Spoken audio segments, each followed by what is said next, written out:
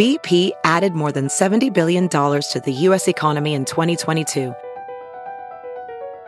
Investments like acquiring America's largest biogas producer, Archaea Energy, and starting up new infrastructure in the Gulf of Mexico. It's and, not or. See what doing both means for energy nationwide at bp.com/investing in America.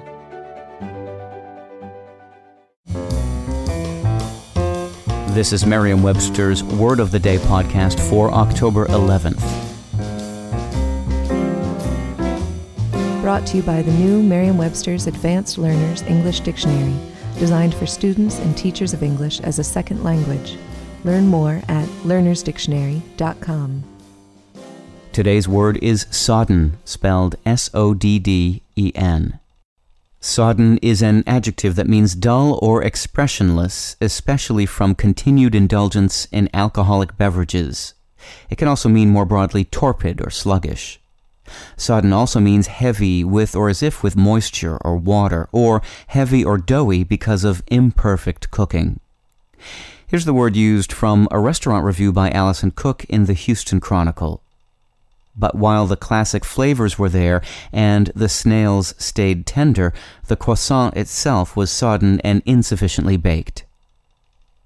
Nowadays, the word seethed is the past tense and past participle of the verb to seethe, which originally meant to boil or stew. Originally, however, seethe could also be conjugated in the past tense as sod, and in the past participle as sodden. By the 14th century, sodden had become an independent adjective synonymous with boiled. And by the 16th century, it had taken on the figurative sense used to describe someone who appears dull, expressionless, or stupid, particularly as a result of heavy drink.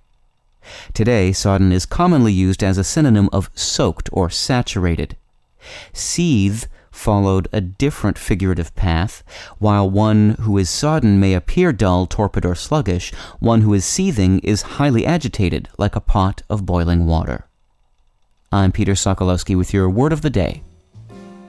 Visit the all-new learnersdictionary.com, the ultimate online home for teachers and learners of English. A free online dictionary, audio pronunciations, custom study lists, and interactive exercises are available now at learnersdictionary.com.